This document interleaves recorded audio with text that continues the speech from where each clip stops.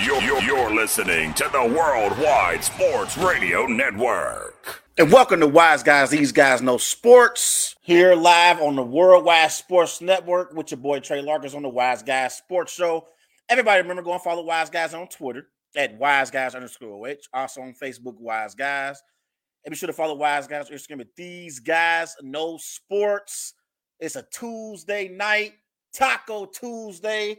So excited for this week. We got the college football opening week 1 this Saturday. We got Notre Dame, O State playing in Columbus. I'm excited for that matchup. We got the college football season is upon us. I am so amped up about that. We got the UC Bearcats going to Arkansas to take on the Arkansas Razorbacks on Saturday afternoon. I'm excited for that matchup. UC, they ranked 23rd in the country. Arkansas was ranked 19th. That's a big-time matchup. And again, the Notre Dame and O State matchup Saturday night, prime time, going to be a great matchup as well. I'm excited for that. And then NFL Week 1 is less than 3 weeks away from us, so it's getting closer and closer. That big-time matchup between the Buffalo Bills and LA Rams. You know, they're going to have Week 1 kickoff. Josh Allen versus Matthew Stafford.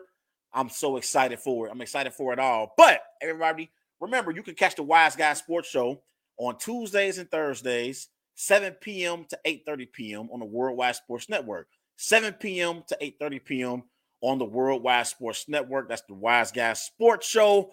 And don't forget, go and vote for the question of the day. And tonight's question of the day: who wins the AFC East? That's the question of the day tonight on the Wise Guys Sports Show. Go on the Wise Guys Sports page and cast your vote. Who's going to win the AFC East? And before we get into the show, I have to say this. I am so excited that the NFL preseason is officially over. The month of August is the worst month for a sports fan when it comes to the NFL. When it comes to the NFL and your casual fan that's a fan of the NFL, August is a horrible month because anytime that you get notifications to your phone, you hope and pray that you don't have one of those messages that one of your key players has a season-ending injury. The entire preseason, I was praying I didn't get no Packer notifications to my phone that a key player was injured with a significant injury. So we are through preseason. We are on to September. Week 1 will be Sunday, September the 11th. I'm excited that we are past the preseason action and on to the games that actually matter. But let's start off in San Francisco as the San Francisco 49ers. They have made a decision to bring back Jimmy G. So Jimmy Garoppolo, he agreed to a restructured 1-year contract to remain with the San Francisco 49ers. Sources told ESPN's Adam Schefter the new deal is worth $6.5 million in base salary with performance incentives that could lift his earnings to nearly $16 million in 2022, according to Adam Schefter. The contract also includes a no-trade clause and a no-tag clause, ensuring the veteran passer can hit free agency in 2023. Now, the 49ers, they can still trade Jimmy G at some point in the season, but it's going to be at his discretion. He has to approve of that particular trade. So my initial reaction to the 49ers bringing back Jimmy Garoppolo is it's obvious they don't believe in Trey Lance. And if you're Kyle Shanahan, if you're John Lynch, you have to be able to make these tough decisions. And they brought back Jimmy Garoppolo because they wanted to have some insurance at the quarterback position. But it's proof that they don't believe in Trey Lance. And if I'm Trey Lance, today I am feeling some type of way towards the San Francisco 49ers organization because it's my opportunity to lead this team as the number one quarterback on the team. It's my football team now, and you decide to bring back Jimmy G? So if I'm Trey Lance, I am feeling some type of way because it's showing me that you do not believe in me. And with these decisions, you have to make the tough decisions for better or for worse. When the Green Bay Packers transitioned from Brett Favre to Aaron Rodgers, the Packers organization, they made a decision that it was going to be Aaron Rodgers' football team. And the fact of the matter is, they traded Brett Favre so they can give Aaron Rodgers the confidence that he needed to lead the Packers football team because it was his team at that point moving forward. And John Lynch, the general manager for the 49ers, and Kyle Shanahan, the head coach of the 49ers, they have not given Trey Lance the confidence that he needs to be the number one quarterback on this roster and to lead this team. They showed him by bringing back Jimmy G, they're not fully committed to him. They're not fully committed to Trey Lance. If they was fully committed to Trey Lance, they would have either released Jimmy G or they would have tried to find a partner to trade him to another team. But here's the thing. No one else wanted Jimmy G. His trade value was low because most people don't believe in Jimmy G. And I'm going to get to him in a minute. But again, this is clear evidence that the San Francisco 49ers do not believe in Trey Lance, and they have not made a full commitment to Trey Lance being their star quarterback moving forward. He's not the quarterback of the future. He's the someone that they're trying to see how good he is, and they're hoping that he's good so they can feel good about their draft selection. But at this point, they're not giving Trey Lance the confidence that he's the quarterback of the future moving forward. Now, also for Trey Lance, every time Trey Lance makes a mistake this season, he's going to have to look over his shoulder and wonder if they will put Jimmy G back into the starting lineup. That's not going to help his confidence. That's not going to help his confidence with Jimmy Garoppolo still being on the roster. He's always going to think during the course of games, if I make a mistake, there's a possibility that I could get benched and not get another chance to lead this team to the promised land. This is a lose-lose situation for Trey Lance all the way around. This is like one of those situations where you break up with your ex. You kick them out of your house.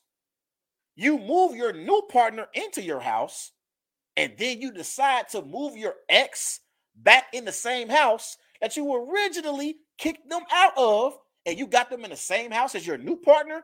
It's not going to work. You have to prioritize your young quarterback in Trey Lance so he can have the confidence moving forward, progress into being a reliable franchise quarterback. And I think the 49ers organization, they showed Trey Lance that they are not fully committed to Trey Lance. And if Trey Lance has a rough few games, they will not hesitate to insert Jimmy Garoppolo as a starting quarterback for the San Francisco 49ers. Now, when it comes to Jimmy Garoppolo, I know Jimmy G has a great winning percentage as a starting quarterback in the NFL. Jimmy Garoppolo, for his career, he's 33-14, so he's won 70% of his games. This is with the likes of Peyton Manning, Joe Montana, Roger Staubach, Lamar Jackson, Tom Brady, Patrick Mahomes. This is in the Super Bowl era, best winning percentages as a starting quarterback. Jimmy Garoppolo is on this list. But the reason why the San Francisco 49ers have been true Super Bowl contenders is not because of Jimmy Garoppolo. It's been in spite of Jimmy Garoppolo. This is the same Jimmy Garoppolo that was on the open market, and not one team decided to trade for Jimmy G. You would have thought that maybe Pete Carroll and the Seattle Seahawks would have tried to trade for Jimmy Garoppolo to improve their quarterback position. Didn't happen.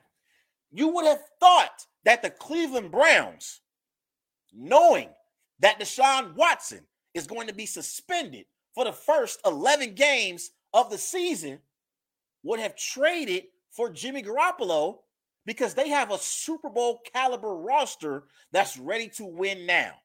But the reason why teams did not trade for Jimmy Garoppolo is because Jimmy G is not very good. I've been saying this for years. Jimmy Garoppolo, at this point in his career, is a backup quarterback. He's a backup quarterback. And I was on record saying that it would have been a mistake for the Cleveland Browns to trade for Jimmy Garoppolo because you're not going to improve your team significantly with Jimmy G at the helm compared to Jacoby Brissett. You're not going to improve your team significantly. So you might as well hold on to Jacoby Brissett, hold on to those draft picks, and wait till Deshaun Watson comes back. Because Jimmy G ain't it. The 49ers won games in spite of Jimmy Garoppolo, not because of Jimmy Garoppolo. This is the same Jimmy G who has been to multiple NFC Championship games in his career. He also has a Super Bowl appearance on his resume. And in that Super Bowl appearance, for the first 3 quarters of that game, the 49ers outplayed the Chiefs. Going into that fourth quarter, the 49ers, they led the Chiefs 20-10. You got a 10-point lead of the Super Bowl going into the fourth quarter. You have to close that deal. And Jimmy Garoppolo wasn't able to close that deal because Jimmy Garoppolo is not that guy. We have to quit trying to pretend that because he has this outstanding quarterback record, like he's some formidable quarterback. There are multiple quarterbacks that I would take over Jimmy Garoppolo that aren't even elite. I'm just talking about the average quarterbacks. Kirk Cousins is better than Jimmy Garoppolo. Ryan Tannehill is better than Jimmy Garoppolo. Baker Mayfield is better than Jimmy Garoppolo. There are so many quarterbacks that are better than Jimmy G. And I'm not saying Jimmy G doesn't deserve to be in the NFL, but he's not a starter in the NFL. And I think people have gotten confused about how good Jimmy Garoppolo really is because of his great record as a starting quarterback in the NFL. But it's a team game. It's a team game. And there have been times where I've watched the 49ers and I would look at that defense led by Fred Warner and Nick Bosa. And I would look at offensively them having one of the best tight ends in the NFL, in George Kittle, having great running backs like Raheem Mostert, in the backfield. That was running back by committee. They had some nice running backs in that system. I'm not saying they're great players. They're great in that Kyle Shanahan system. And Deebo Samuel. I've seen so many different players. And then even their head coach, Kyle Shanahan, who I mentioned before I get to Jimmy Garoppolo. Like, I look at the 49ers, I think about Fred Warner. I think about Nick Bosa. I think about Deebo Samuel. I think about George Kittle. I think about Kyle Shanahan, the great head coach / play caller that he is, before I even get to Jimmy Garoppolo. I mentioned earlier about his shortcomings in a Super Bowl a few years ago. Last year, in the NFC Championship game, going into the fourth quarter of that game, the 49ers, they had a 17-7 lead in that game. And they lost that game 20-17. Rams outscored the 49ers 13-0 in the fourth quarter because Matthew Stafford proved why he is a top 10 quarterback, and Jimmy G proved once again why he's a game manager at best. So, again, I'm not high on Jimmy Garoppolo, and I think this was a bad decision by the 49ers bringing back Jimmy G because it doesn't show a full commitment to Trey Lance. Everybody go follow Wise Guys on Twitter at WiseGuys_OH. Also on Facebook, Wise Guys. Be sure to follow Wise Guys on Instagram at These Guys Know Sports. Now, I want to talk about Trey Lance and my expectations for Trey Lance this upcoming season. Now that he's going to be the starting quarterback in San Francisco, even though Jimmy Garoppolo is going to be backing him up, Trey Lance is going to be the starter week 1 against the Bears. I believe the 49ers have a Super Bowl caliber roster that's ready to win right now. When I look at the 49ers in the NFC West, I think the only team that's better than the 49ers right now are the defending Super Bowl champs, and that's the LA Rams. That's the only team I could say definitively that's better than the 49ers in the NFC West right now. And then you look at the NFC South. Tampa Bay, I would say right now they're slightly better than the 49ers because they have the advantage at quarterback with Tom Brady. So the Buccaneers and Rams are both better than the 49ers right now, but no one else in the NFC South I would consider right now to be better than the 49ers. You go to the NFC North. I think the Packers are the best team in that division, but in the playoffs, the 49ers, they have the Packers number. For whatever reason, Aaron Rodgers and the Green Bay Packers, they can't beat the San Francisco 49ers in the postseason. They can't beat them in the postseason. So I can't say that the Packers are better than the 49ers right now. Dan sure can't say the Vikings are better than the 49ers right now. Bears and Lions, I'm going to get me started with those two teams. NFC East, I would take the 49ers over all 4 of those teams in the NFC East. All 4 of them. 49ers are better than the Cowboys, Eagles, Commanders, and Giants. So I think the 49ers are a top 5 team in the NFC. And I think if Trey Lance is good, not even great, just good like a Kirk Cousins good or like a Ryan Tannehill good, the San Francisco 49ers could win the Super Bowl this year. You still got Deebo Samuel, who they signed to a big-time deal. You got George Kittle, got one of the best coaches in the NFL in Kyle Shanahan. You got Nick Bosa, Fred Warner defensively. 49ers are a top 5 team in the NFC today, even with Trey Lance at quarterback. If Trey Lance is any good, 49ers could be representing the NFC in the Super Bowl this year. Everybody go and follow Wise Guys on Twitter at WiseGuys_OH. Also on Facebook, Wise Guys. Be sure to follow Wise Guys on Instagram at These Guys Know Sports. Call into the show, 513-203-8655, 513-203-8655. Let's transition and let's talk about the Brooklyn Nets. As the Brooklyn Nets and Kevin Durant, they have agreed to move forward together. Remember, Kevin Durant requested to be traded on June 30th out of Brooklyn. This is general manager Sean Marks. He said, quote, "We have agreed to move forward with our partnership to bring a championship to Brooklyn." That was Brooklyn Nets general manager Sean Marks on the situation right now involving Kevin Durant. Now, when I look at the situation involving Kevin Durant and the Brooklyn Nets, when I heard that Kevin Durant had agreed to move forward with his partnership with the Brooklyn Nets, my initial reaction was, I want to give a round of applause tonight on the show to Brooklyn Nets owner Joe Tsai. Give him a round of applause tonight on Wise Guy Sports on the Worldwide Sports Network. Joe Tsai is a billionaire. If you don't know who he is, Google him on up. Joe Tsai, Joseph C. Tsai. You spell Tsai T-S-A-I. And the reason why I want to give Joe Tsai a round of applause tonight on Wise Guys is because he didn't cave in to the pressure and just trade away Kevin Durant And he literally told his superstar, no.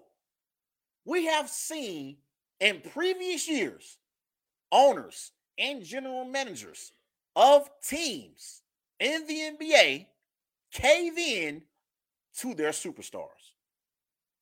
James Harden, he quit his way out of Houston and Brooklyn, showed up to camp in Houston, fat, out of shape. It's clear he wasn't committed to what the Houston Rockets were doing moving forward, which is understandable, but you can at least show up to camp and be in shape. And it didn't happen. Then, a few years ago, Ben Simmons. Ben Simmons, he quit his way out of Philly. I heard he got mental health issues going on. I understand. Mental health is real. We all got issues that we have going on in our lives that we're dealing with. Mental health is a real thing. I don't want to act like mental health is not serious because it's very, very serious. One of the reasons why Adrian Bronner caught off his recent fight that he was supposed to have a few weeks ago. So mental health is a very, very serious matter that you have to deal with. Nevertheless, Ben Simmons quit on the Philadelphia 76ers. And so Kevin Durant, when he asked for his trade request and asked to be traded out of Brooklyn, he demanded that the Brooklyn Nets get him to South Beach or Phoenix. I find it funny how Kevin Durant wanted to go to two warm weather cities. Phoenix and Miami are two warm weather cities that's beautiful. Beautiful. I mean, I don't think that they believe or have winters. Maybe I could be wrong, but I don't. Phoenix and Miami, from my understanding, it's always warm year round. So I find it kind of funny how KB wanted to leave Brooklyn, a cold weather city, and go to two warm weather cities. These are the two teams that he requested to be traded to, and the Phoenix Suns and the Miami Heat.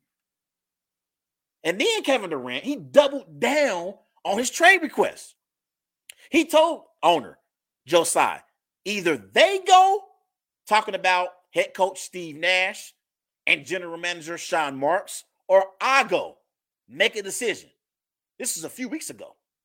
Joe Tsai went on Twitter after his meeting with Kevin Durant, and he supported his head coach and his general manager, and he said they have the full support of ownership. So Kevin Durant doubled down on his trade request. So Joe Tsai, throughout these last few weeks, let's just call it a month. That's what it's been. These last few weeks, Joe Tsai could have traded away Kevin Durant. He could have just allowed his superstar to get traded away to another contender and get pennies on the dollar for Kevin Durant. But Joe Tsai stood his ground. He told Kevin Durant, you still have 4 years left on your deal, which means you got zero leverage here. Kevin Durant had no leverage when he requested to be traded June 30th. Zero leverage. Had this been Kevin Durant's final year of his deal, he would have had more leverage because he could have just said, if you don't trade me, I'll leave in free agency the following season and you won't get anything for me. But because he had 4 years left on his deal, he had zero leverage. And Joe Tsai held his feet to the fire and made Kevin Durant cave in. And now he's going back to Brooklyn. And now they're going to continue their partnership together and their quest to bring a championship back to Brooklyn. So I can't say enough about the job that Joe Tsai did here. And, you know, for the NBA, this was a win for the NBA because there are a lot of people, fans that I talk to of the NBA, they're getting tired of the NBA because they see the stars have so much of an impact and they're not honoring contracts that they sign. You know, whenever they're ready to leave a particular team, they always get their way. And there are people who are fans of the NBA who are getting tired of superstars having so much leverage. It was something that they were going to talk about in the new CBA, because if you sign a contract, you're supposed to honor that contract. And so this was another situation where Kevin Durant pissed off because he recently seen the Golden State Warriors win another championship. And let's just be clear, it's not fun when you see your ex moving on and they living a better life without you than they were with you. It's no fun seeing that. So I understand why he was frustrated. I get it, KD. Because it's awfully funny how Golden State won the finals in June. Kevin Durant requested to be traded a few weeks after the Golden State Warriors won their 4th championship in 8 years. This is not a coincidence. He was upset. He seen that the Golden State Warriors were still flourishing without him. They were still successful and they were still able to win championships without him. So I get it. I understand, but I give the Nets owner Joe Tsai a ton of credit here. But I think the biggest thing here was, too, I think one of the main reasons why, I think KD was upset about seeing the Warriors win a championship and that same Warriors team that swept Kevin Durant and the Brooklyn Nets, the Warriors beat in 6. Kevin Durant was a little salty about that. But another reason why Kevin Durant requested to be traded out of Brooklyn is because the Brooklyn Nets organization, they didn't give Kyrie Irving a max contract extension. Kevin Durant and Kyrie Irving are friends. See, I've been listening to the media over the last few weeks talk about how, Kevin Durant is tired of Kyrie Irving. Kevin Durant doesn't want to play with Kyrie Irving anymore. I didn't buy any of that. I think Kyrie Irving and Kevin Durant have been on the same page the entire summer. I think a part of the reason why Kevin Durant wanted to be traded out of Brooklyn is because Brooklyn did not give Kyrie Irving a max contract extension. Now, I understand why they didn't give him a max contract extension, because Kyrie Irving has to be available. And best ability is availability. Now, last year, I understand why Kyrie Irving didn't play last year in all of the games. I didn't like the vaccine mandate. I thought it was crazy because I didn't like the fact that in the state of New York, they allow visitors from the opposing team who are unvaccinated, they're allowed to play in the Barclays Center. But members of the Brooklyn Nets who are unvaccinated can't play. Makes zero sense. Understand why everyone feels like Kyrie Irving is never available. And I do agree, your best ability is availability. But I understood why Kyrie Irving decided not to get vaccinated last year. And I wasn't mad at him last year. I didn't. Now, years previous, I said, man, Kyrie, you tripping. You tripping. You got to play. You got to show up. You can pay millions of dollars to play basketball. You got to show up night in and night out so these organizations can trust that you're going to show up. That was one of the main reasons why MJ, Kobe, God rest his soul, and LeBron are universally recognized as top 5 players in NBA history. Not only were they great on the floor, they were box office because they showed up every single night to play. So I understood why the Brooklyn Nets organization was reluctant to give Kyrie Irving a max contract extension. And that's what pissed Kevin Durant off as well. Because I think Kevin Durant's thinking, if I don't got Kyrie, I have no chance in hell at being able to win a championship in Brooklyn. It's just not going to happen. It's not going to happen with Ben Simmons, Royce O'Neal, Patty Mills, and Joe Harris. You got to have a dynamic player like Kyrie Irving to win a championship with. Now, when it comes to my expectations for the Brooklyn Nets next season, the Brooklyn Nets will be a top 3 team in the Eastern Conference next year. You got Kevin Durant. You got Kyrie Irving. I'm expecting Ben Simmons to come back at some point next season and contribute. They signed Royce O'Neal in free agency. They brought in TJ Warren as well. You still got Joe Harris, who can still shoot the lights out. You still got Patty Mills, who is also a deadly shooter as well. I think the Brooklyn Nets next year will be a top 3 seed in the Eastern Conference. The only 2 teams I could see being better next year than the Brooklyn Nets are the Boston Celtics and the Milwaukee Bucks. I think that the Brooklyn Nets are better than the Philadelphia 76ers. I think they are better than the Chicago Bulls.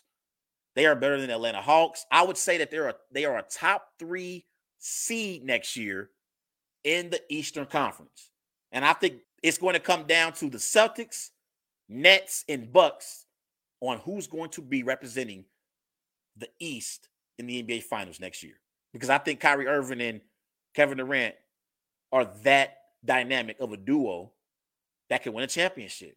When you talk about best duos in the NBA, LeBron James, Anthony Davis, Paul George, Kawhi Leonard, Jaylen Brown, Jason Tatum, James Harden, Joel Embiid, Kyrie Irving, and Kevin Durant, when they are engaged and they're focused, they're a top 3 duo in the NBA.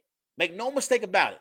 Top 3 duo in the NBA. If you disagree, call into the show, because later on tonight, I'm going to be talking about NBA Eastern Conference best duos. Call into the show, 513-203-8655. 513-203-8655 is the number to dial. Do you believe Kyrie Irving and Kevin Durant is a top 5 or top 3 duo in the NBA? I believe they are. So I believe the Nets will be NBA championship contenders next season. Everybody go follow Wise Guys on Twitter at WiseGuys_H. Also on Facebook, Wise Guys. And be sure to follow Wise Guys Instagram at These Guys Know Sports. Now, let's get to my question of the day, the poll question of the day. Who wins the AFC East? And here are the results. 67% believes the Buffalo Bills will win the AFC East. Patriots, 0%. Dolphins, 33%. Jets, 0%. So Buffalo Bills get majority of the votes. So most people believe they are the favorites in the AFC East. Now, last year in the AFC East, the Bills won the division. They finished 11-6 on the season. The Patriots, they finished 10-7. The Dolphins finished 9-8. And the Jets finished 4-13. And this is Vegas odds for who's going to win the AFC East. You got the Buffalo Bills. They are a -215. The Patriots, they are a +450. The Dolphins, +450. The Jets are a +2,000 to win the AFC East. So, in this division, the Buffalo Bills are the class of the AFC East. For many, many years, the New England Patriots, they were the class of the AFC East. They had Tom Brady, GOAT, leading them at quarterback, and they also were led by the greatest coach in NFL history in Bill Belichick. So they were the favorites for many, many years in the AFC East. But now, because you got Josh Allen at quarterback for the Buffalo Bills, many people believe that the Buffalo Bills will be the favorites in the AFC East for future seasons to come. And I actually agree. Because when you got a great young quarterback like Josh Allen, you're going to be a Super Bowl contender year in and year out. I mean, last year, Josh Allen, he had 36 touchdowns, 15 interceptions. He had 4,407 pass yards. He completed 63% of his passes. He's a top 10 quarterback in the NFL, arguably top 5, depending on who you ask. Josh Allen is great. And last year, the Buffalo Bills, they didn't make it to the AFC Championship game, and they lost in the divisional round of the playoffs, 42-36. But they didn't lose because of Josh Allen. Josh Allen was sensational last year in the postseason. This is just the playoffs. Josh Allen, 9 touchdowns, 0 interceptions, 637 passing yards, completing 77% of his passes. The Bills damn sure didn't lose because of Josh Allen. That's one thing we know. I saw Josh Allen go throw for throw with Patrick Mahomes at Arrowhead last year. We always talk about quarterbacks and their impact on whether or not a team wins or loses a game. Because I'm a Packers fan and I've watched Aaron Rodgers for so many years in the playoffs carry the Green Bay Packers past where they were supposed to be, because there were years where the Packers didn't deserve to be as far as they were in the playoffs, and Aaron Rodgers dragged them through the playoffs to where they were. There were times the Packers should have been a first-round exit, and Aaron Rodgers dragged them to the NFC Championship game. So I'm one of those people that when I watch quarterbacks play at an elite level, even in a loss, I recognized and I see it's not how you go down. It's about how it happens. Like it's not about necessarily because you're going to lose games, right? You're going to lose games and you're going to, it's not about whether or not you go down. It's about how you go down. That's what I meant to say. It's about, you're going to lose games when you play hard. And I thought last year, Josh Allen was sensational in that playoff game against Patrick Mahomes. He gave the Buffalo Bills defense an opportunity where they only had to keep Patrick Mahomes out of field goal range. And Patrick Mahomes, in 13 seconds, got the Kansas City Chiefs in field goal range. So I thought Josh Allen did everything he could to lead the Buffalo Bills to the AFC Championship game last year. He just came up short. But when I look at this Buffalo Bills team, their running backs are interchangeable with Devin Singletary and James Cook. He's the brother of Vikings running back Dalvin Cook. They got Zach Moss. So Zach Moss, James Cook, Devin Singletary, they're interchangeable. There's no primary back in the Buffalo Bills backfield yet. So they're interchangeable. Now, I do like their receivers. Stephon Diggs, he's a top 10 receiver in the NFL. Last year, he had a great season. 103 receptions, 1,225 receiving yards, 10 touchdowns. So we know Stephon Diggs is a top 10 receiver in the NFL, even dating back to his days when he played in Minnesota. But also they got Gabriel Davis. And remember last year in the playoff game against the Chiefs, Gabriel Davis had the game of his life. 8 receptions, 201 receiving yards, 4 touchdowns. You still got Isaiah McKenzie. You still got Dawson Knox at tight end. The Buffalo Bills O-line, it's decent. It's not great. It's not bad. It's average. You got an average offensive line. That's the one question that I have about their offense. It's their O-line. They're average. So, again, I like Stephon Diggs at receiver. Their running backs are interchangeable, but they got Josh Allen. And when you got a top 10 quarterback in the NFL, you're going to be contenders, not only in your division, but in your entire conference. Now, defensively, they're going to be bringing back Tre'Davious White. I saw earlier that he's going to be on the PUP list. So he's going to miss the first 4 games of the season, but he's going to return back at some point. He's going to be in the secondary for the Buffalo Bills. You still got Jordan Poyer, who's looking for a new contract. You still got Micah Hyde, who I believe in, former Packer. And then their D-line, they should be better. They brought in Von Miller in free agency. You got Ed Oliver, Daquan Jones up front. So their D-line should be better. But this team gave up 42 points in the playoff game last year against the Chiefs. They're going to have to be able to get stops at key times if they want to be true Super Bowl contenders. You could get through the AFC East with a bad defense and a great offense. You can get through the AFC East with that because the AFC East, outside of the Miami Dolphins, the Buffalo Bills, they don't have much competition in the AFC East. When you get to the playoffs, you got to go up against teams like Lamar Jackson and the Baltimore Ravens, like Joe Burrow and the Cincinnati Bengals, like Patrick Mahomes and the Kansas City Chiefs, Derek Carr and the Raiders. The list goes on and on and on. You're going to need a solid defense to get key stops at key times to win football games. So they can get through the AFC East with a bad defense, but not through the AFC conference. They'll struggle to get to the Super Bowl. But this defense has to improve. I mean, they got to improve this year.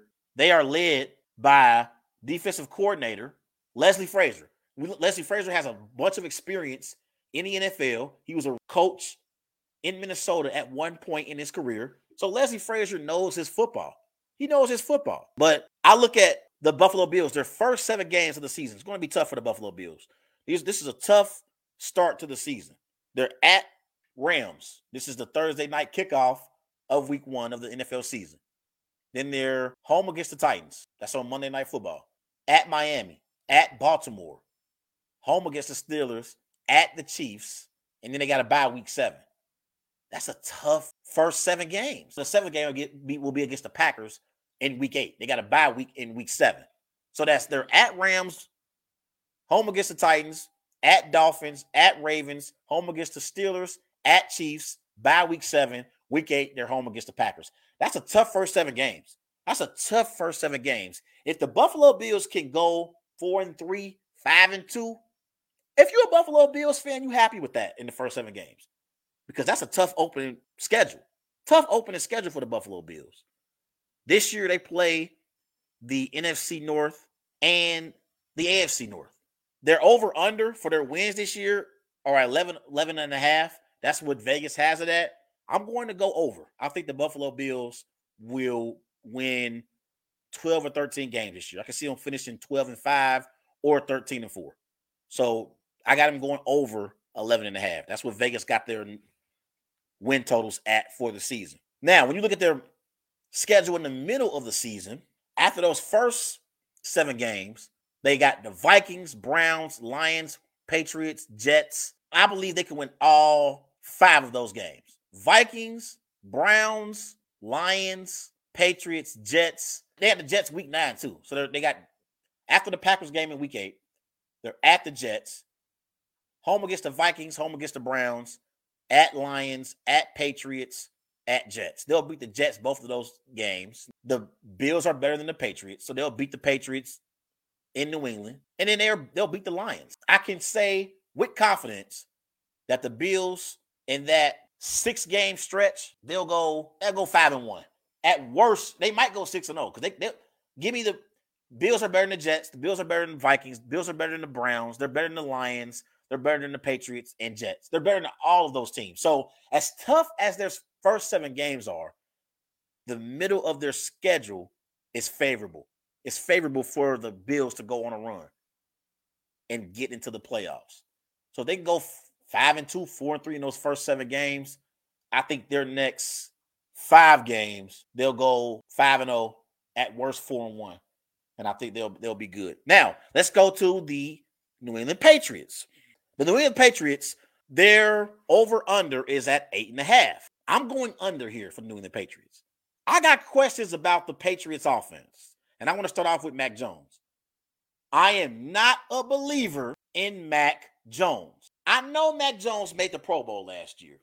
And last year, he had some decent numbers. He had 22 touchdowns, 13 interceptions, 3,801 passing yards, completing 68% of his passes. But similar to how I feel about Jimmy Garoppolo, Mac Jones is a game manager. And when you compare him to his competition at the quarterback position that he's going to be facing in the AFC, he just doesn't measure up to these quarterbacks that I'm about to name. Even in his own division, let's just stay in his own division when we compare Mac Jones to the other quarterbacks. Mac Jones is not better than Josh Allen. He's not better than Tua. He might be better than Zach Wilson, maybe. I want to see what kind of progress Zach Wilson makes in his sophomore season. But you go to the AFC West, Mac Jones isn't better than any of the AFC West quarterbacks. He's not better than Patrick Mahomes, not better than Russell Wilson, not better than Justin Herbert, and he's not better than Derek Carr. AFC North, he's not better than Joe Burrow. He's not better than Lamar Jackson. He's not better than Deshaun Watson. And then you go to the AFC South. He's not better than Matt Ryan or Ryan Tannehill. They're all better than Mac Jones. So when I compare Mac Jones to his competition at the quarterback position and his counterparts, I just don't think that Mac Jones measures up to be good enough to lead the New England Patriots to the postseason. Not to mention, I don't like the New England Patriots skill position players. And they're very highly compensated, but they're not very good. You look at their skill position players. You got Kendrick Bourne, Devontae Parker, Jacoby Myers, Nelson Aguilar. This is the highest paid receiving core in the NFL. And none of these receivers that I just named are a true number 1 receiver. They're not a true number 1 receiver. Not one. I'm not even sure they got a true number 2 receiver. Tyquan Thornton, Christian Wilkerson. Who are these dudes? So I got my questions about Mac Jones. I got my questions about their skill position players. And I haven't even gotten to the fact that they no longer have Josh McDaniels as their offensive coordinator. Josh McDaniels, he took the job in Las Vegas. And so now Matt Patricia is the offensive coordinator for the New England Patriots. Earlier in the preseason, Bill Belichick, he didn't know if he wanted Matt Patricia or Joe Judge to call plays for the offense. They were going back and forth to see who's going to be the play caller for the Patriots offense once this regular season begins. Joe Judge and Matt Patricia. And both Joe Judge and Matt Patricia, their strength is not offense. Matt Patricia got the Detroit Lions job because of his defensive mindset and him knowing defense.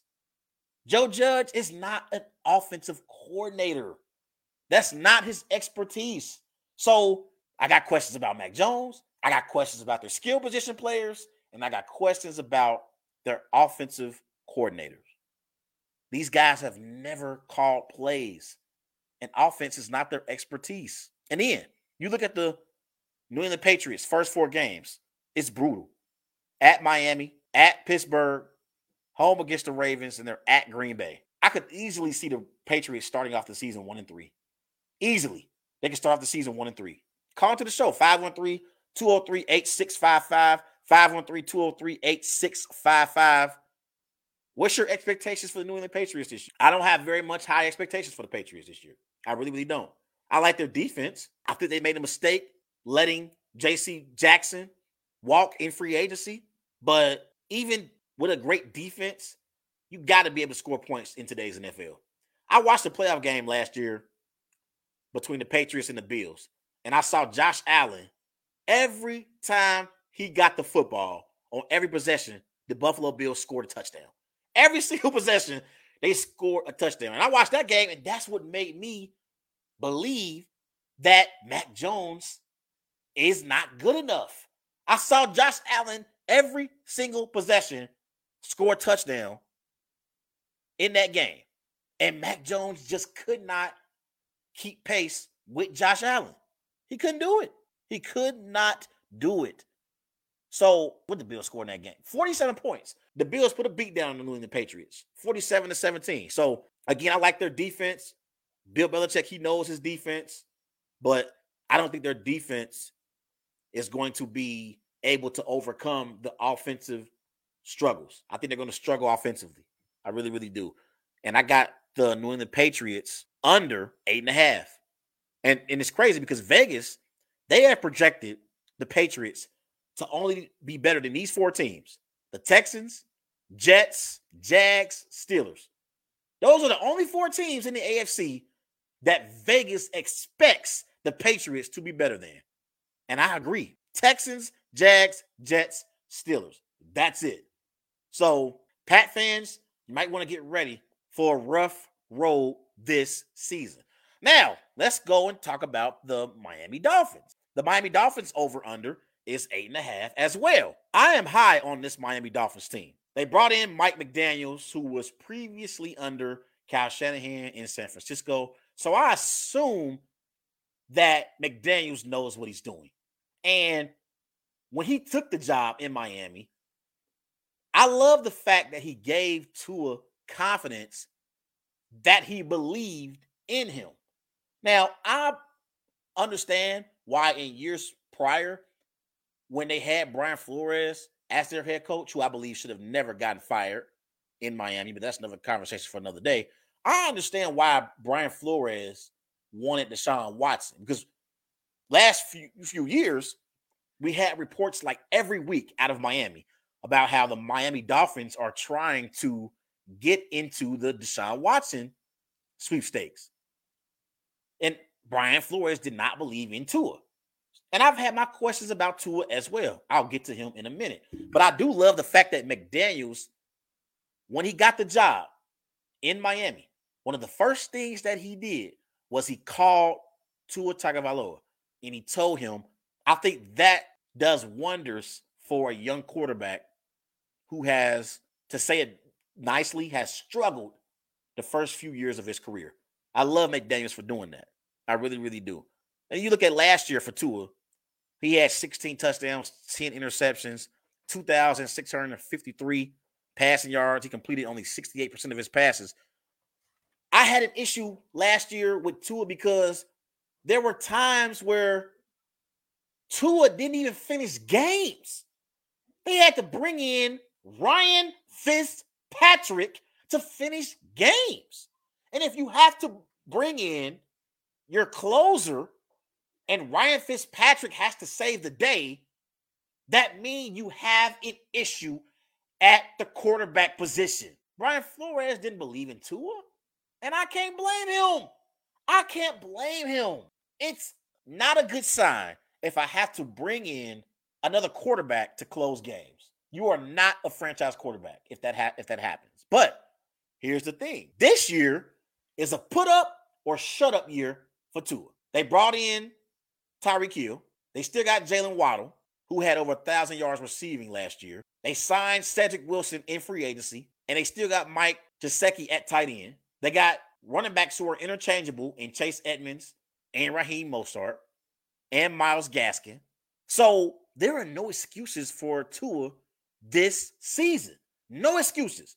You got two receivers in Tyreek Hill and Jalen Waddle who can easily have over 1,000 yards receiving this year. Easily. Both of these two burners in the open field are game changers.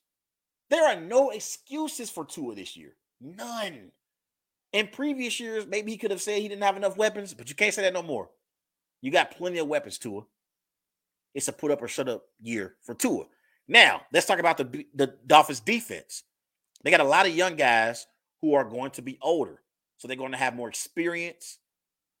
And so I think they're going to be better on that side of the ball as well. In their secondary, they got Xavier Howard, Byron Jones, Brandon Jones. Linebacker, you got Melvin Ingram, Elandon Roberts. So they should be better defensively as well. Now, let's look at their first four games. Home against the Patriots, at Ravens, home against the Bills, at Bengals. That's a tough first four games for the Dolphins. Tough first four games.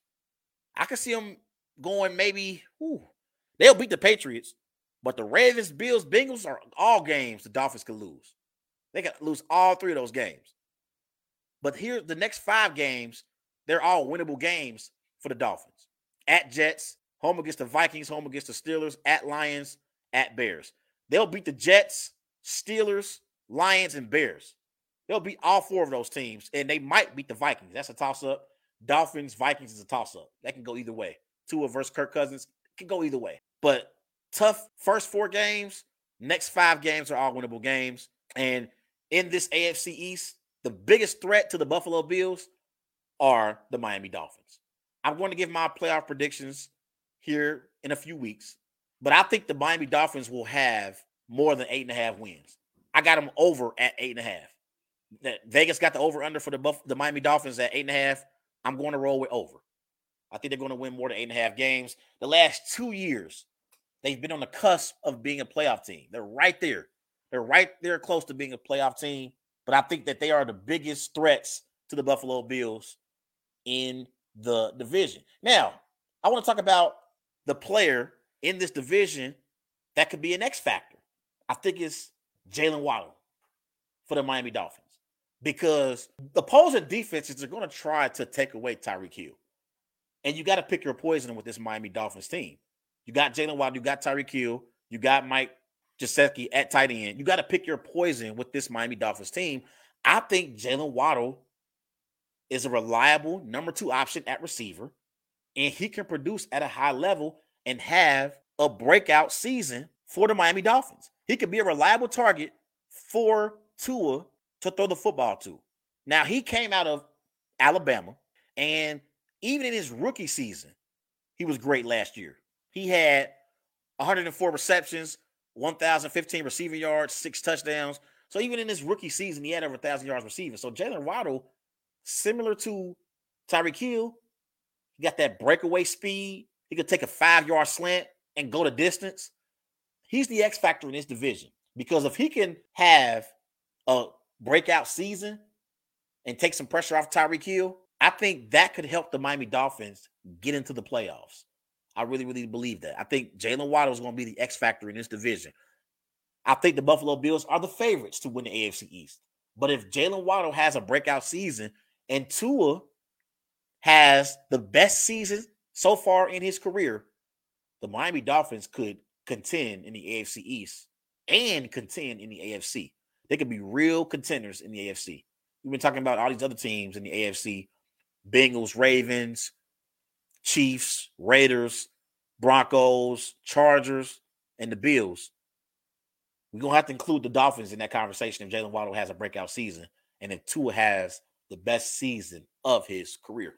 Everybody go follow Wise Guys on Twitter at WiseGuys_H. Also on Facebook, Wise Guys.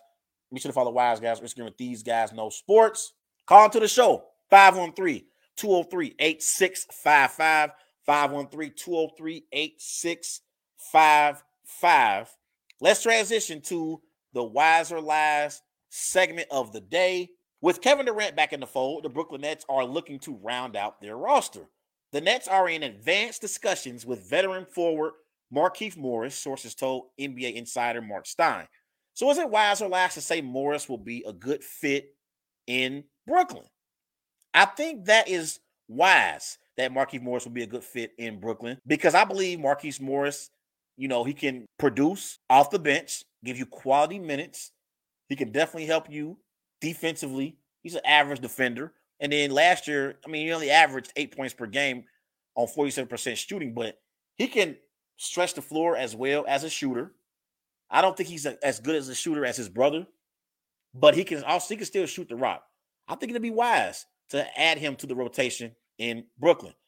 The Seattle Seahawks, they have announced that Geno Smith will be the team's week 1 starter following a competition with Drew Lock. Pete Carroll said Geno Smith, quote, earned the job while Lock, quote, ran out of time to beat out the veteran after missing the second preseason game due to COVID-19. So is it wise or lies to say the Seahawks made the right decision naming Geno Smith the starter? I believe that is lies. I don't really care about the Seattle Seahawks this year. They're going to be irrelevant in the NFC. They're going to be irrelevant in the NFC West. They lost Russell Wilson. They lost Bobby Wagner, 2 players who are the heart and soul of that Seattle Seahawks team. I don't really care what the Seattle Seahawks are going to do this year. I think you might want to put in Drew Lock just to see what he's got. I didn't like what I saw from him in Denver, but I damn sure don't believe Geno Smith is going to be the answer at quarterback for the Seahawks moving forward. So you might as well see what you can get out of Drew Lock. No point in starting Geno. We know what Geno is at this point in his career. Bradley Beal has experienced his share of disappointments with the Washington Wizards, but he remains fully committed to the organization. Bradley Beal, quote, he said, "People always look at me like I'm crazy, but I have a huge desire to make it work here and win here. This is the team that drafted me. They're super loyal. I have a great relationship with ownership and a great relationship with our front office. Plus, there's not a lot of chances in the careers of NBA players to be notated as the franchise guy, to be able to have that opportunity, to be able to be in a position where I can write my own story. That's everything." So is it wise or lies to say Beal should feel confident about winning a title in Chocolate City? I think that is lies. Unless the Washington Wizards can somehow convince a star to come to Washington and play alongside Bradley Beal, he's not going to be competing for NBA championships. It's just not going to happen. Unless Bradley Beal can recruit fellow NBA stars to come to Washington and play, it's not going to happen.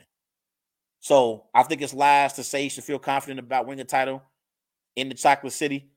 Bradley Beal should be happy that he got his money and he got paid, because that's the only thing he's going to be celebrating for future seasons to come. Damn sure ain't going to be celebrating no championship. Aaron Donald was at the center of a massive fight between the LA Rams and the Cincinnati Bengals last Thursday. He was seen on video swinging 2 helmets. So is it wise or lies to say Aaron Donald should be suspended?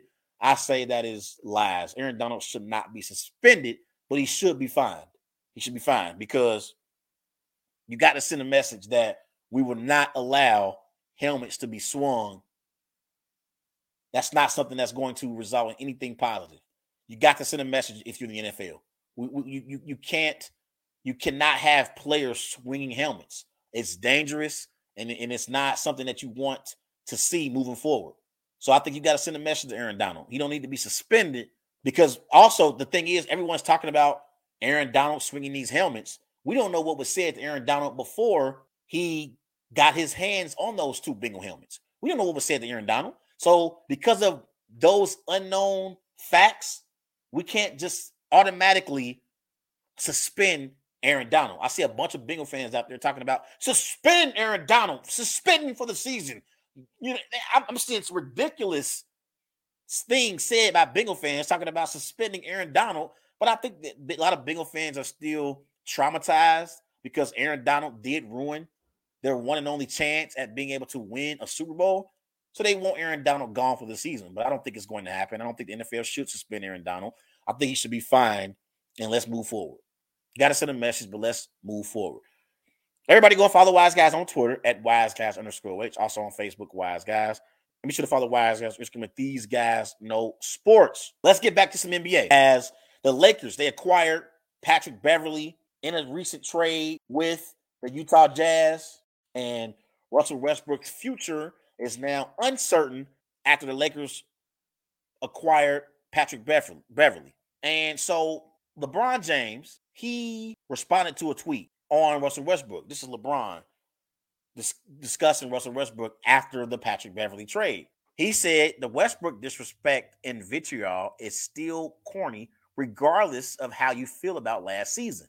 Some people got to get a life, man. This was LeBron responding to criticism of Russell Westbrook in the immediate aftermath of the Lakers trading for Patrick Beverley. So my initial reaction when I heard about the Lakers trading for Patrick Beverley was this confirms that the Lakers know they made a mistake letting Alex Caruso walk in free agency. This confirms it. This is it. Because the Lakers, they chose Horton Tucker over Alex Caruso. And Alex Caruso helped the Lakers win an NBA championship in the bubble. And that team that had Frank Vogel as their head coach, they had defensive players whose mindset was defense is our number one priority.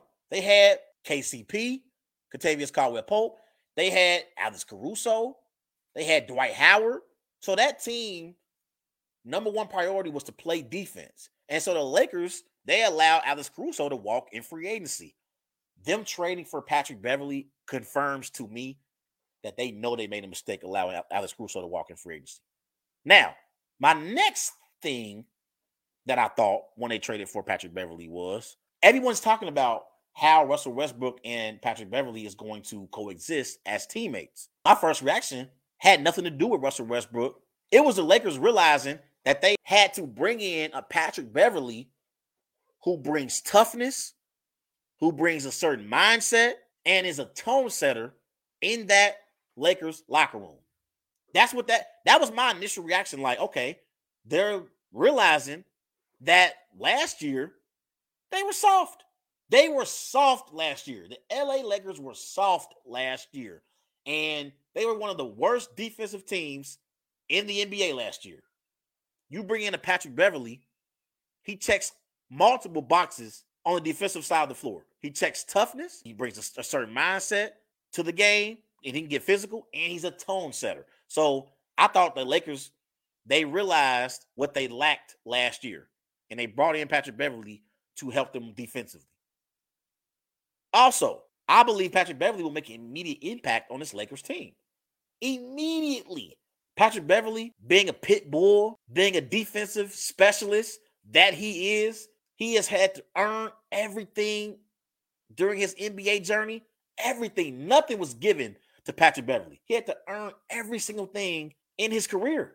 All these contracts, every time he got traded, he didn't want to go back to the D League. He didn't want to go back to have to play overseas. He has earned every single thing during his time in the NBA. So you're going to get a Patrick Beverley who's going to be motivated, who's going to bring a mindset to your team that's going to help the Lakers if they become true contenders in the Western Conference. Because you got to have a Draymond Green on your team. You notice all these teams who won championships, they got someone on their team who's a tone setter. For the Warriors, it's Draymond Green. In the 90s, it was Dennis Rodman for the Bulls. You have to have a tone setter, an enforcer to be a true contender in the NBA. For the Knicks, it was Charles Oakley. You don't have to be the best player, but you got to be a tone setter, an enforcer, and that's what Patrick Beverley will be for the Lakers next season. Now, when it comes to whether or not they can coexist as teammates, talking about Russell Westbrook and Patrick Beverley, I don't believe that will be an issue, and here's why. Russell Westbrook knows he has to check his ego at the door when training camp starts this upcoming season. He doesn't have leverage like he once had earlier in his career. At one point in his career, Russell Westbrook was going to multiple All-Star games. He had won an NBA MVP. He had been to the playoffs multiple years in a row. He was the franchise player for the Oklahoma City Thunder even once Kevin Durant departed from OKC. But at this point in his career, Russell Westbrook doesn't have that leverage that he once had. And we've seen stars like Carmelo Anthony, Allen Iverson have to sit out because they couldn't adapt to a new role. That's where Russell Westbrook is at this point in his career. He has to adapt to a new role. You can't be the same Russell Westbrook that you were in Oklahoma City, Russ.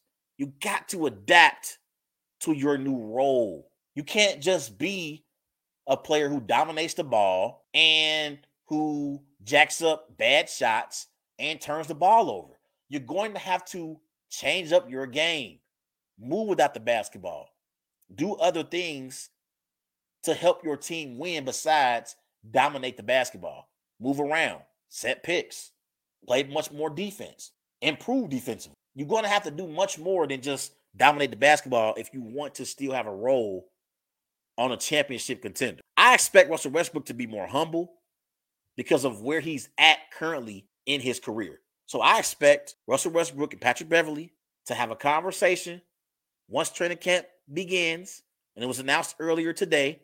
Darvin Ham already came out and said that he's going to play Russell Westbrook and Patrick Beverley on the floor together, which I don't know if that's going to work, but I'll get to that here in a bit. I expect them to have a conversation at the beginning of training camp, hash out their differences like men, and move forward. Now, when it comes to whether or not Patrick Beverley and Russell Westbrook can coexist on the floor, I don't believe Russell Westbrook and Patrick Beverley can coexist together on the floor. Now, contrary to what others believe, I believe off the floor, they can actually be good teammates and they can develop a relationship.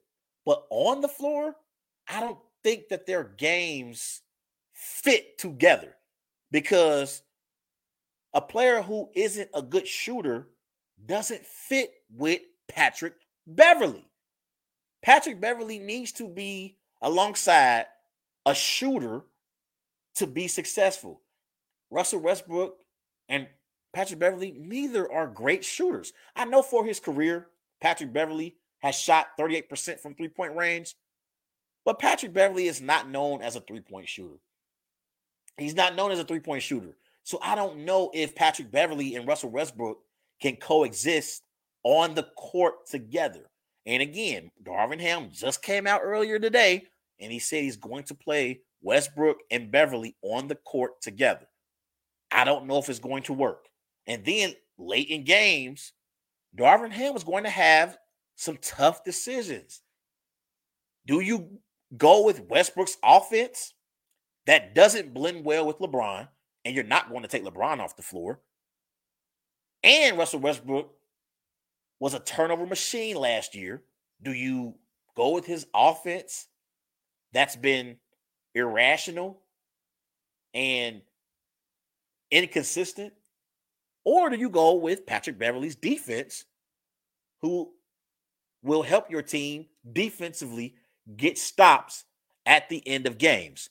That's the question Ham is going to have to ask himself late in games. Are you going to roll with Russell Westbrook or are you going to roll with Patrick Beverley? Because Russell Westbrook's game doesn't blend well with LeBron James, I think he should roll with Patrick Beverley late in games. I think Patrick Beverley is a better fit for this Lakers team right now. Russell Westbrook is a better player than Patrick Bev. He's a better player than Patrick Beverley. But for this Lakers team, Patrick Beverley is a better fit than Russell Westbrook. Everybody going to follow Wise Guys on Twitter at WiseGuys_H. Also on Facebook, Wise Guys. Let's transition back to some NFL. And let's talk about the Green Bay Packers and Aaron Rodgers. Aaron Rodgers recently met with young receivers, and he was calling for more consistency. And earlier in the offseason, Davante Adams was traded to the Las Vegas Raiders. And so it's a lot of young receivers on this Packers team right now. Aaron Rodgers did not participate in any preseason action. None. Didn't participate in any preseason action. Now, I want to talk about some comments that Davante Adams did have on Aaron Rodgers. He said he's the best quarterback to play this game. This was Davante Adams on the Pivot podcast. And here is Sammy Watkins. He said Aaron Rodgers is on a whole different level. These two quotes by Davante Adams and Sammy Watkins is what's going to lead me to what I'm about to discuss in this topic. I'm listening to reporters, NFL aficionados, NFL beat writers for the Packers. I'm listening to people talk about how Aaron Rodgers didn't participate in any preseason action. That's going to be an issue for Aaron Rodgers and the Green Bay Packers at the beginning of the season. Let me remind y'all who the hell Aaron Rodgers is. Aaron Rodgers is a 4-time NFL MVP. He's a 4-time first-team All-Pro player, 10-time Pro Bowl quarterback, Super Bowl MVP, 4-time NFL passer rating leader, and 2-time NFL passing touchdowns leader. For his career, this is Aaron Rodgers. He got 449 touchdowns, 93 interceptions. That's a 5-to-1 touchdown interception ratio. He got 55,360 passing yards. He's completed 65% of his passes. Aaron Rodgers doesn't need any damn preseason action. And as a Packers fan, I don't want Aaron Rodgers participating in preseason. I don't want to risk losing Aaron Rodgers in a meaningless preseason game if he gets injured.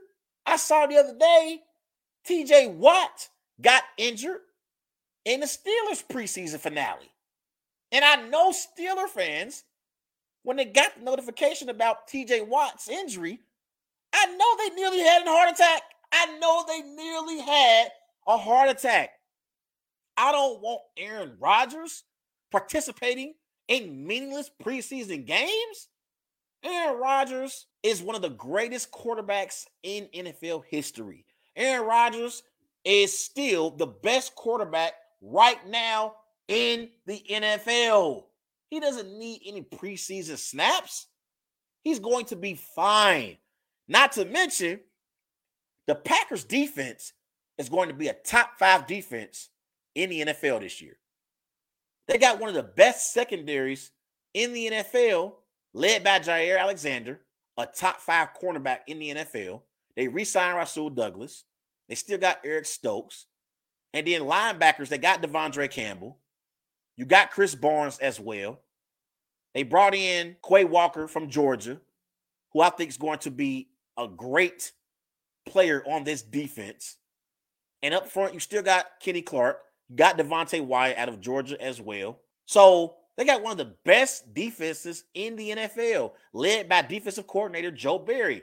The Packers receivers, the young receivers, Romeo Doubs, Christian Watson, Amari Rodgers, they are getting reps in practice against the elite Packers defense every single day. So they're going up against an elite defense every single day in practice. You don't need Aaron Rodgers out there risking an injury that could just derail and mess up the entire season. It's not worth it. It is not worth it.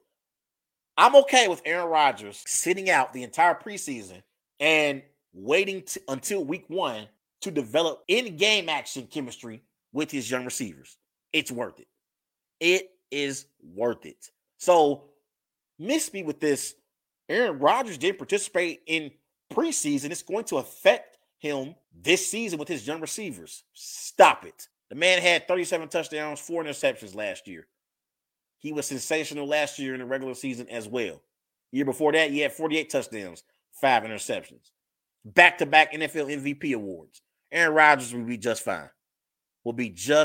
fine. Now, when I talk about which receiver is going to step up in that Packers offense for Aaron Rodgers to be a reliable target, I think it's going to be Romeo Doubs. I think it's going to be Romeo Doubs. I like what I see from Romeo Doubs, like so far. And this is with him playing with Jordan Love.